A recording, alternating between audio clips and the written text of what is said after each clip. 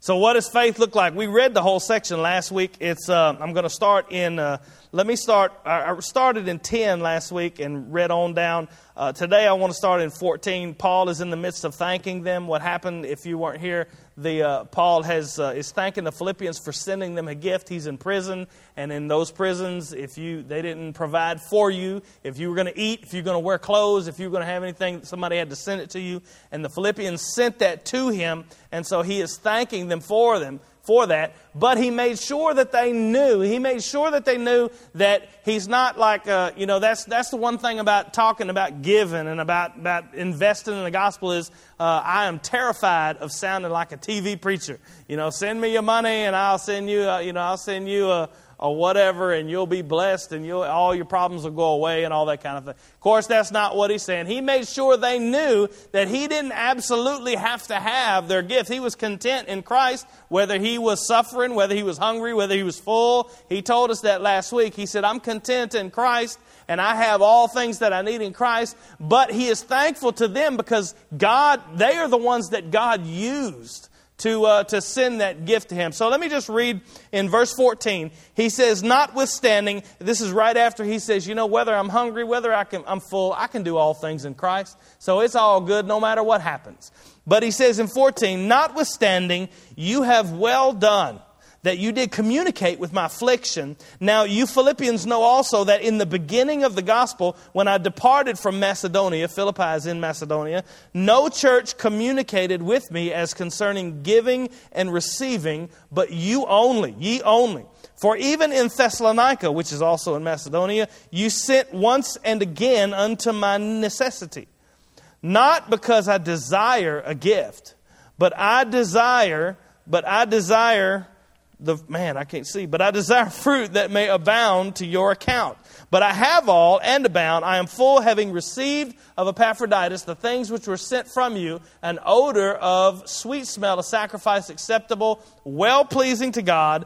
But my God shall supply all your need according to his riches in glory by Christ Jesus. Now, Paul's not buttering them up, saying, hey, y'all, come on, y'all did good, send me some more money. But he is thanking them that they did send to his necessity, to his need. So we're going to talk about giving. I know when I said that, immediately the first thing comes to your mind is, well, pack your bags. We're going on a guilt trip today. We're going to go and, he's going to tell us how we should be giving more and all those kind of things. But understand, if you have been following us through Philippians, everything that he has told us is not about, hey, do better, do more. If you could do better, if you could do enough to please God, you wouldn't need Jesus. You wouldn't need the cross. You wouldn't need salvation. You wouldn't need any of those things if you could work it out your own self. If you could do it your own self, you wouldn't need the gospel. So if you remember, as we've been walking through this letter and the whole entirety of the Bible, everything that God has written to us is be who you are. Be who Jesus has made you. If you've been following, you know that because we talked about standing in the Lord. We talked about stand in the Lord. That's what Paul said. He didn't just say stand in your own strength. He said stand in the Lord. He didn't say be humble, have the mind of Christ, just because that's what you're supposed to do, and God will put favor on you if you do that. He said have the mind of Christ, which was in him, that he humbled himself and came in the form of a servant and those kind of things. And he also told us, I'm trying to think of the ones, he said, rejoice in the Lord, didn't he? He said, rejoice in the Lord. Even when everything's not going good, you can rejoice in the Lord. Everything that he's told us so far is be who you are. If Jesus has saved you, he's given you a new heart. He has made you perfect before the Father. Now you walk it out. Walk out who you're supposed to be. Yes, it's a fight. Yes, it's a war. Yes, the Spirit's going to battle with the flesh over and over again. But be who he has made you to be. The message is never do better so God will love you more. The message is never do better so God will accept you. The message is always God has given you salvation, made you perfect before him, so now walk in what he has given you. That's the consistent message that we've seen over and over again. That's the consistent message through Scripture. It's all based on the gospel. Be who you are. And so what he says here is he's all through this letter, he's saying, be who you are. And he is telling them, look, he's on mission, and he's praising them, thanking them, not for what they gave. Did you notice that we're not told through anywhere in this book about what they gave him? We don't know if it was money. We don't know if it was a care package. We really don't know. It's probably money just so he can get, food and those kind of things. Nobody's supplying him with food except for believers, given to him. So we don't know what it was exactly. But here he describes how they gave. And that is what we need to see. And what I want you to see today is not, hey, let me pull out my wallet. Okay, the guilt trip is on. Let me give you some more money, and that'll make you happy. The message is examine your heart and examine where your treasure in this life is. Because Jesus says wherever your treasure is, that's where your heart's going to be. Whatever you love, you're going to sacrifice for. Whatever your God is, little g God, if it's yourself or your money or your security or your fun or your happiness or your family, that is what you're going to live for. Whatever your little g God is, you're going to live for that. And so if God, the God, Jesus Christ is your God, and He is the only God, but I'm saying if He's Lord in your heart, that's who you're going to live for. That's what you're going to live for. And that's what He's describing here. In verse 14, He says, you have done well. You have well done. He's not just saying, hey, good job, guys.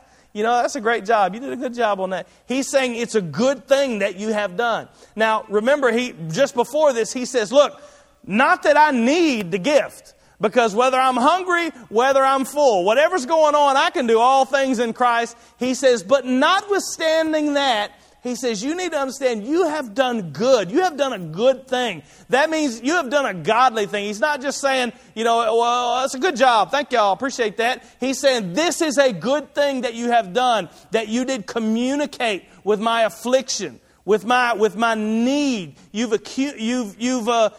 given to what's going on with me. You have provided for me. You have invested yourself in the gospel. You've invested yourself in the gospel. It's a good thing, and you need to understand, Paul is not just sitting down on his hands in prison. He is on mission. Notwithstanding, you have done well that you've communicated with my affliction. They've come alongside him, and he is ministering. Real quick, look down in verse 22. We'll get there eventually, but he says, at the end of this letter, he says, all the saints salute you, chiefly they that are of Caesar's household. What's he doing as he is in prison? He's ministering to Caesar's household. He's converting him. He's preaching the gospel. Even in prison, even there where he can't go anywhere, he can't eat unless somebody brings him food. He can't do anything at all. Chained to a Roman guard, what's he doing? He's on mission for Christ. Doesn't matter where he is. He's always preaching the gospel. He's always being a witness. He's always doing the work of the Lord. He's always advancing God's kingdom. It doesn't make any difference if he's in the backwoods of some remote place trying to build a church, start a church, minister to people, or whether he's in the middle of the big city of Corinth or somewhere, he is ministering the gospel. It doesn't matter if he's talking to an audience that really could care less what he has to say and basically hates his guts like he did in Mars Hill when they all laughed at him and when they all said, forget this guy. Or if he's talking to an audience where they're so intent that he can preach all night long, so long that a dude falls out the window and dies and he has to go revive him. It doesn't matter where he is or what he's doing. He's always preaching the gospel, even from prison. Even from prison in Rome, where he is shackled. He don't know if he's ever going to get out. Don't know. As far as he's concerned, his ministry might as well be over. But it's not, because he's using the time that he has in prison to preach the gospel. And he's saying, you guys have done well because you've come alongside me. You've helped me. You have given. They can't come to Rome. It's a long way from Philippi to Rome. They can't come and do what he's doing. They can't be Paul. There's only one Paul. God came on the Damascus Road and knocked Paul down and told him, I've chosen you to go and bring my message to the Gentiles. You're going to preach in front of kings and all these things. They can't be the guy. You don't know anybody from Philippi. I guess you know Epaphroditus because his name's mentioned, but you don't know any of their names. We don't know any of their names. We don't know what they did for a living. We don't know anything about them because it's not recorded in Scripture. They can't be the Apostle Paul. But they can be part of the gospel by aiding and helping, by praying for them, sending their gifts, sending their investment into the kingdom of God. And that's what he's praising them for. That's what he is thanking them for. But it's not about what they gave. You're probably thinking, okay, I got it. Let me pull out my wallet. Just tell me how much this is going to cost me. Just tell me how much I need to give, and I'll do that, and then we're all good, and I'll go, I'll leave today saying, well, I did what I was supposed to do, and it's all good. It's not about that at all. I'm not going to tell you that.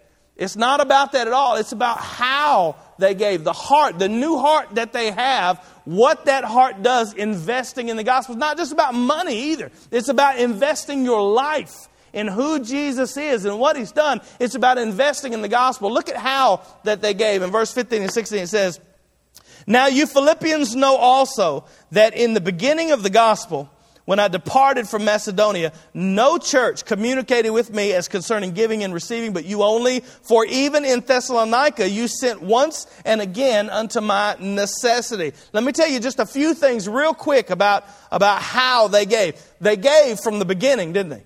It says in 15, "Now you Philippians know that in the beginning of the gospel," this wasn't new for them. This wasn't, hey guys, guess what? Paul's in prison. We need to help him. They had been doing this from the very beginning. They had been, when their heart was changed, you know what happens when Jesus gives you a new heart? All of a sudden, you have new desires. You have new wants. You have a new walk, a new way of thinking, a new way of looking at things. And no longer do you live for stuff. No longer do you live for the things of this world. Is there times when you fall back? Is there times when you walk in the flesh? Is there times when the flesh rises up and you make the wrong decision? Of course there is. We've seen it over and over again. But the overall pattern of your life is you are striving for the goal. You are pressing toward the mark. You are living for Christ. And you're investing everything that you have in Christ. Not saying go and empty out your bank account and sell your house and do all those kind of things. I'm saying that you are using what you have for Christ. What do you have? I'm not talking about your money. What do you have? Do you have a talent that you can use? Do you have a gift that you can use? Do you have something that you're good at? Do you have do you have a strong back? Are you able to help someone? Whatever it is that you have, you can use it for the glory of God. You can use it for His kingdom. A lot of people start thinking things like, well, I can't preach. I can't teach anything. I'm not a very good speaker. Therefore, there's nothing that I can do. Lie. You can be a part of God's kingdom. You're commanded to be a part of God's kingdom. Whether it's just praying, whether it's somebody, we hear that there's books written about little old ladies that all they can do, can't get out of the house, can't walk from the bathroom to the kitchen without help, but they can get down and they can pray. They can pray with fervency. They can pray with strength. And I tell you, God answers those prayers. He hears those prayers and answers those prayers. And He moves when His people pray with fervency. The effectual fervent prayer of a righteous man availeth much. He moves when those prayers. So you can be a part of the kingdom. You can invest your life in the kingdom. You can aid God's work in what's going on in this world.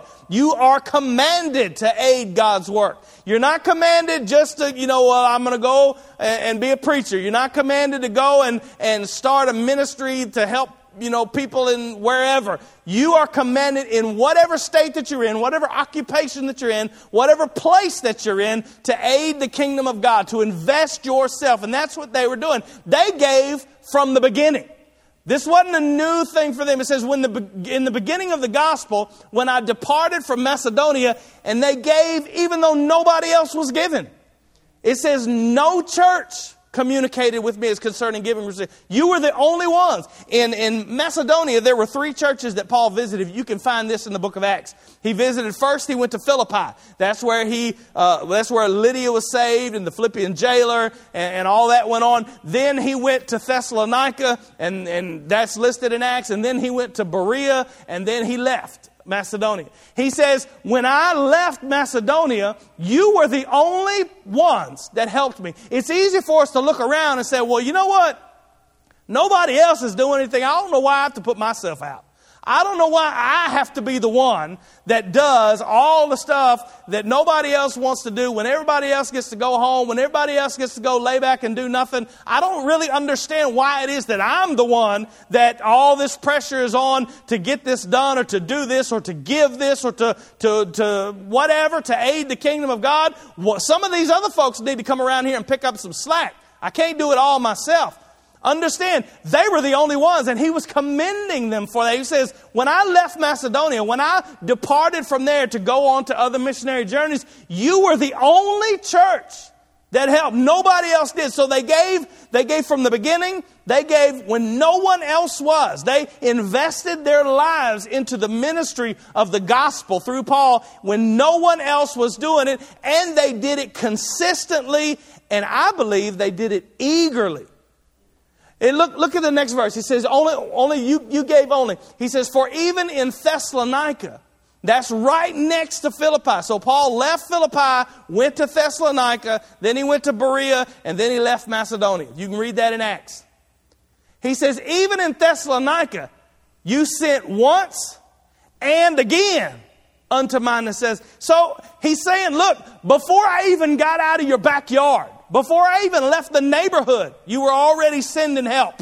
You were already investing in the ministry. You were already investing in what God was doing. He says, not only once did you send it, he says, but twice, once and again, you sent it. So when I left Macedonia, when I left the region, you were the only church that was helping me, and you were doing it eagerly because I couldn't even get halfway out the door before you sent it. And then sent it again. Before I even left the region, you had already sent twice to my need. He's thanking them for that gift. He's praising them for their investing in the gospel. He's telling them, you gave from the beginning. It's a new heart thing. It's not about, how much do I need to give? It's about their heart. They were eager to send. They were eager to help the ministry. They were eager to help the gospel advance because they did it before he could even get out of their own backyard. When he went to Thessalonica, they sent to him.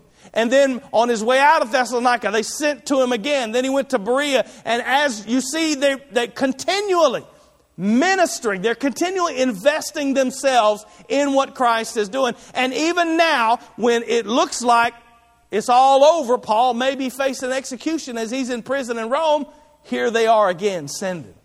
Here they are sending a man, Epaphroditus, to aid him, sending a gift to bring him food, and it's for the gospel. Paul's not just sitting there going, I'm sure I'm hungry. He's ministering to the people that are in Caesar's household. They are investing their lives. They're investing their lives in the gospel. They're living for the gospel. And really, that is what we're called to do. Let me show you just a few more things and we'll go. We may get out even early today. I always say that. We never do. Oh, yeah, we may get out early. It says in verse 17, it says, not because I desire a gift. It's like, I'm not praising y'all because I want more of your money. So get that out of your mind. Get that out of your mind. Paul is not a TV preacher. Paul is not one of those guys, you ever meet the guys that say, come support the gospel. We're going to take the gospel to Chicago. Send your money and support it. And then when they get to Chicago, they say, come support the gospel and send money so we can go to Minneapolis. And then you send money so they can go to Minneapolis. And once they get to Minneapolis, come support the gospel. And they never really get to preaching the gospel. They're always getting supported to go to the next city in order to preach the gospel. Paul's not like that. Paul's not saying that. He says, it's not that I desire your gift. He says, there are some blessings that go along with investing your life in the ministry. There are some blessings of God, some promises of God that go along with giving to the advancement of the gospel, with supporting the ministry of the gospel, with being part of the kingdom of God going forward. There's some blessings. The first thing is that when you invest your life, when you invest the things that are valuable to you, and let's be honest, money has probably the greatest potential to be an idol in our lives because everybody needs it. We all need it. It's not a bad thing. It's not a bad thing to have a lot. You can see people in the Bible that have a whole lot. It's not a bad thing to have a little. Money's not a bad thing. It's the love of money that's the root of all evil. It's the love of money. And it's so easy to become an idol because we have to have it. You got to have it to pay the bills. You got to have it to live on. You got to have it to eat on. It's something that you have to have. And so we start to find security in it, don't we? If I get enough, then I don't have to worry about my bills being paid. I don't have to worry about my electricity bill. I don't have to worry about my future. Everything we have is wrapped up in it because we think if I don't have enough, my future is going to be messed up. Everything's messed up. But he's saying, listen, when you use that temporary, you've always heard, you can't take it with you. We know that. When you use the temporary to store up treasures in heaven for you, that's what Jesus said, where moth and rust can't hurt it. He says, you have fruit that is added to your account. You see what he says? Not because I desire a gift, but I desire, this is what Paul wants. I want fruit that may abound to your account. Understand, when the books are open on that day and God judges every man and you stand there, you know, it's appointed a man wants to die and face the judgment. When they open the books, I would imagine Paul is going to have a whole lot of rewards. I mean, if you're talking about the Apostle Paul, I mean, all the things that he went through, beatings, and he started churches, and all the conversions, when he preached the gospel, I mean, all the things that Paul did for the Lord, I would think he would probably have a whole lot of rewards waiting on him for the things that he did. He'd be saved and he'd be accepted before God, just because of Christ and his death and resurrection, nothing else. So none of that stuff would count as far as his salvation, but he would be rewarded for all that he invested in the cross, all that he invested in the gospel. And when those books are open and Paul's name, the Apostle Paul, is there, and he sees all that he had done in this city, in that city, the Philippians' name would be right there with him. Why? Because they invested into what he was doing. They invested into his life, into the gospel. He says, I don't desire that you just give me some more money. I don't desire that you send me another gift. I desire fruit that is going to abound to your account. Do you understand that you and I are called? You're called to advance the gospel. You are called to do two things, and two things only. You are called to know Jesus more and to make him known among people who are lost. That's what you're called to do. To know him more, that's to grow in the grace and knowledge of the Lord, discipleship, all that, and to spread the gospel, to evangelize people, to go and tell, to go and make disciples of Jesus Christ. You are called to do those things.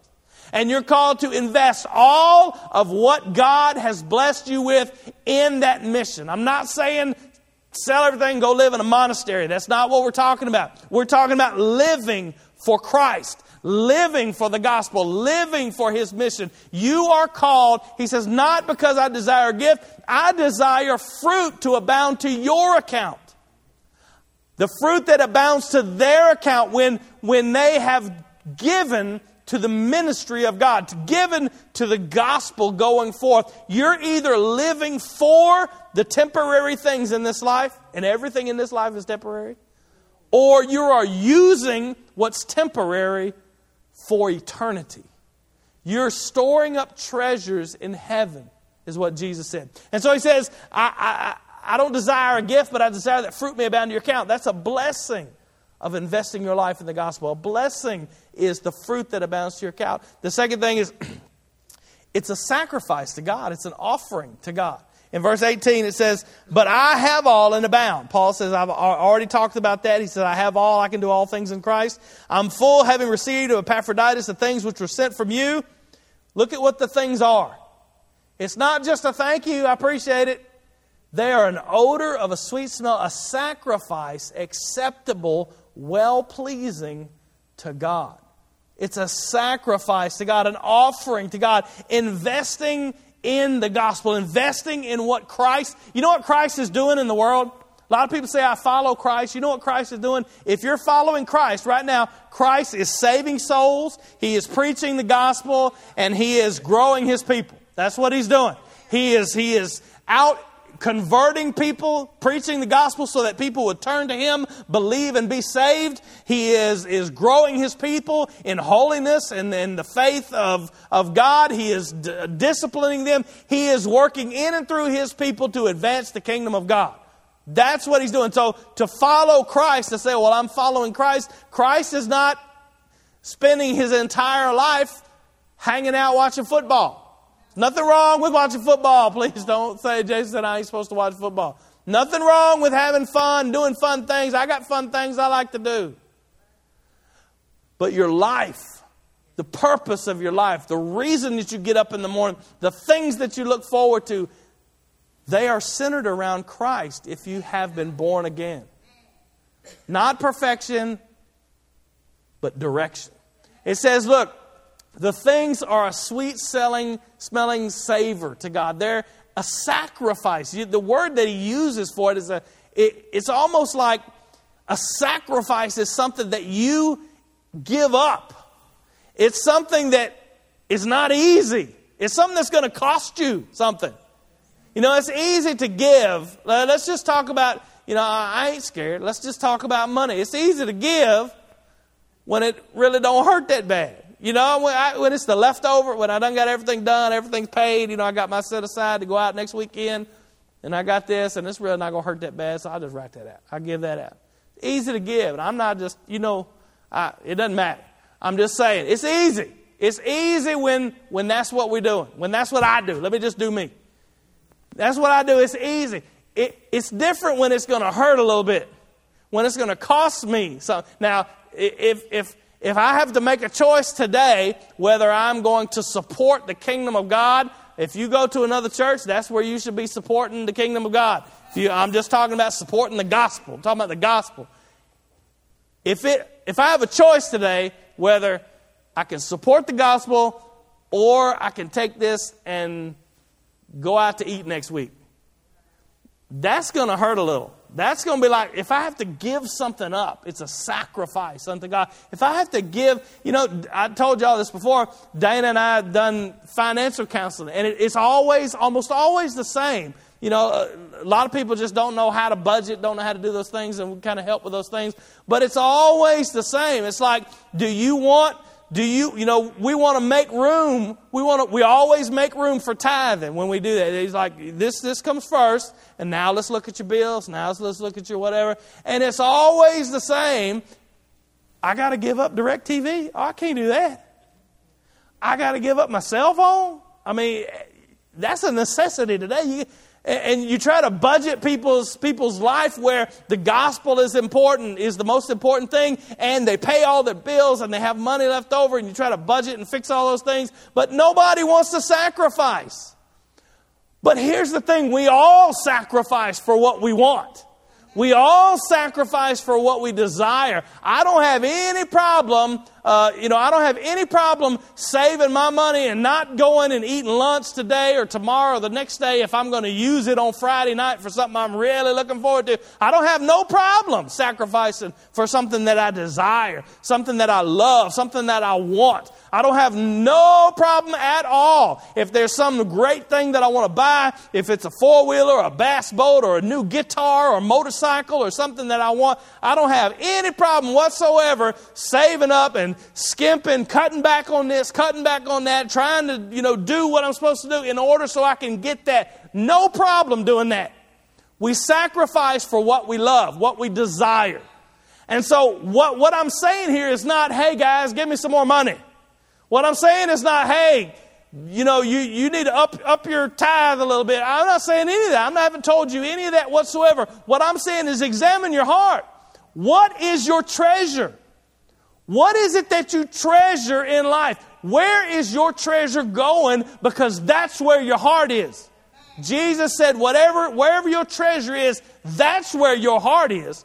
And Christ wants your heart. He doesn't want your money and He doesn't want your whatever. He wants you. He wants your heart. He wants all of you. And He says when they gave, it was a sweet smelling sacrifice unto God. Even working in the hospital, when you go in, Brother Eddie goes and visits as a pastor, or if I go as a chaplain, you can always say the same thing. The same thing people do in churches, they do in the hospital. They'll call down and they'll say, oh, I really need to talk to a chaplain. And what they do is they dispatch one of us to go up there. And, of course, all the way up the stairs, you don't know what's going on. So you pray, God, give me the right answers, help me, whatever. And when you get in there, what they want is I can't pay my electric bill. And that's a real need. There's nothing wrong with that. But oftentimes I'll see, and the reason it's fresh on my mind is this is just a few weeks ago. It's like you just don't understand how I'm hurting.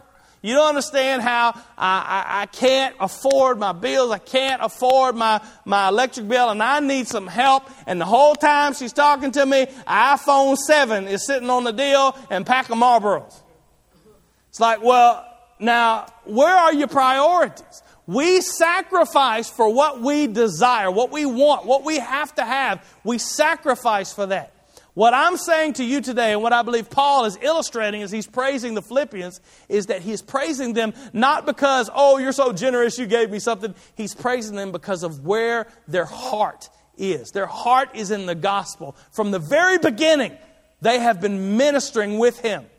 They have been sending help to him. From the very beginning, even when no one else would, they were sending help, and continually and eagerly. And he's saying, it is a sacrifice to God what you're doing. Now you're saying, you just don't understand. If I do what you're saying, I can't make it. There's nothing that I can do. I won't be able to survive. I won't be able to live. I won't be able to do anything. There's another promise attached in this next verse, in verse 19.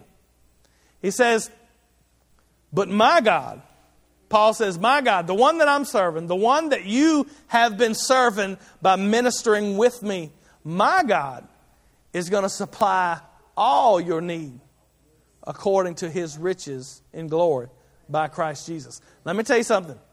When you invest your life and your treasure and your value, what you value in life, in the gospel of Christ, there is no way he's going to let one of his children perish because they were too generous for the gospel. There's no way. It's a promise right here. My God shall supply all your need. Not some of your need. My God's going to make it a little better. My God's going to, God, if you'll just come on and do what you're supposed to do, God's going to be there, and he'll get you up to halfway at least. You'll have to do some more. No, my God will supply all you'll need. You will not want. You will not need for anything. I understand he doesn't say just he'll supply all your wants. If you think you need a Rolls Royce, you're probably going to be out of luck. He will supply your needs in abundance. And you won't have to worry. You won't have to worry about, am I being too generous for the gospel? I'm not talking about I'm talking about investing your life in the gospel. My God will supply your every need. Sometimes I find in my own life, and this is true for me, in reality is, sometimes the things that I want are the things that are going to damage me. The things that I want are, and I'm God, please, why won't you get us to me? And God's like, if I get it to you, that you'd be out. You see it all the time. The more blessed and comfortable you get, what happens? The further away you get from God, because you don't need to depend on him anymore. You don't need to trust him anymore. You think I'm out on easy street. I'm walking and I'm secure because I got all this money in the bank. I'm secure because, I got plenty of clothes and I don't have to buy any clothes. I'm secure because my future's set and everything's good. But the more that we lack the things that we want, the more we trust in Christ. But we will never, ever, if we are invested in the gospel, our lives are invested in the gospel and the ministry of God, never will you lack anything that you need. Ever. I remember when we moved to Brownsville from Jackson I don't remember when it was, a long time ago. And houses are expensive in Brownsville. And we sold this pretty nice house, brick house, nice home in Jackson. And we're thinking, well, we'll just go grab us a little house in Brownsville. They're expensive. And we spent a year living with Dana's mom because there was just The houses that we liked, we couldn't afford, and whatever. And one of the things that we held on to, one of the things, I was lost at the time. I didn't know Jesus at all. But one of the things someone told me is like a house, shelter, is a need. That's not a want. God said He would supply your every need. And we held on to that. And of course, He did supply our every need. He did it abundantly. He did it better than we ever thought possible. Understand that when you invest your life in the gospel, when you make Him your treasure, make the ministry of the gospel, the winning of the lost to Jesus, the growing of the believers in the grace and knowledge of the Lord Jesus Christ, when you make that your life and you invest all in that, there is no way, it's impossible that you will lack anything that you will need. So you can't say, well, you just don't understand. I remember having that conversation with someone that we were counseling to get on a budget. You just don't understand what we got going on. If we did that, we were talking about tithing at the time, if we did that, there's no way we could survive. And my response is always the same. Well, then we might as well just throw all this away because God's a liar. If that's true. And of course, it's not true. Because He said, if you are generous with you, if you sacrifice, I'm not saying give me some more of your money. Please don't hear that. I'm saying if you invest your life in the gospel and your heart is focused on the treasure of Jesus and knowing Him and making Him known, you will never lack for anything that you need ever. Ever. My God will supply all your need according to His riches. Just how rich is He? I wonder. How rich, is He able to pay your, I was going to say $100 electric bill. Ain't none of y'all's electric bill $100 no more. Is He able to do that? I know He can create the world by speaking. And I know He can save my wretched soul just by speaking, and forgiveness in the cross. I know He can resurrect my body from the dead. But paying this $300 electric bill, that's too hard for God. According to His riches in glory, He'll supply your every need according to His riches in glory. There's a promise that's attached to that. And that promise is real. That promise is just as real as John 3:16. Just as real as whosoever shall call upon the name of the Lord shall be saved. Just as real. So the question as we end, we're going to stop right here. Over and over again, the last 2 chapters, we've ended with this same question. Is Jesus enough? That's the question. It was the question for us to rejoice in the Lord. Is Jesus enough for you to rejoice in the Lord no matter what's going on? Remember that sermon? Is Jesus enough for you to stand in the Lord no matter what's going on? You remember that one? Is Jesus enough for you to forgive one another? We talked about that. And here, finally, as we end this whole book, is Jesus enough for you to treasure Him above all things here in this earth? That means your money, your free time, your fun, your everything. Is He enough? And that's really the question. Leave your wallet in your pants. I'm not even talking about that. I'm not saying pull out your billfold or your checkbook and write a check and everything's going to be fine, everything's going to be better. You should not have heard today, well, Jason was right, so let me go and write a check and I'm going to get this done and be over with. No, we're talking about a life here. We're talking about a whole life. We're talking about your heart. We're talking about everything. We're talking about investing more than just a check, investing more than just some money. We're talking about investing your whole life in the gospel and the ministry of Christ. So the question is not, are you doing enough? I hope I've said that enough today and last week and the week before. The question is not, are you giving enough? Are you doing enough? All of us could be doing more. The question is, where is your heart? And the way that you answer that question is to ask, where is my treasure going? Treasure is not just bank accounts, whatever you love in this life. Where is my treasure? What do I live for? What do I look forward to in the day? What can I not live without? What do I need to be happy? Is it stuff? Is it things? Is it fun? Is it going to the river? Is it going to Disney World? Is it going to whatever? Is it riding motorcycles? Is it playing music, playing the guitar? What is it that is the purpose of your life? If anything else other than Christ is in that spot, then it is idolatry. It's idolatry. And so wherever your treasure is, that's where your heart's going to be. That's where your heart's at. And so the question today is not, are you giving enough? Please don't hear that. The question is Jesus enough for you? Or do you love temporary worldly things more? Paul is praising these Philippians because they gave consistently, they gave eagerly, and they gave completely for the gospel. Sacrificially given for the gospel. Over and over and over again. And they were given some promises because they did what they did. He says fruit is going to be added to their account. All those conversions where someone in heaven runs up to Paul and says, you remember me? I believed in Jesus when you were preaching. That's going to be because of the Philippians' help as well. Because of what they had done. All those things. There's fruit to your account. It's going to be a sweet-smelling sacrifice unto God. And there's a promise attached that you will never want for anything that you need if you live for Christ and trust Him. So the question is, where is your heart? It's not a matter of how much. It's where is your heart. Today you might be looking around thinking about your life, about your heart. Understand, my treasure has never been on Jesus. My heart has never been purposed in serving Him and loving Him and giving for Him and doing for Him. Not in order to gain anything, but because He saved my soul.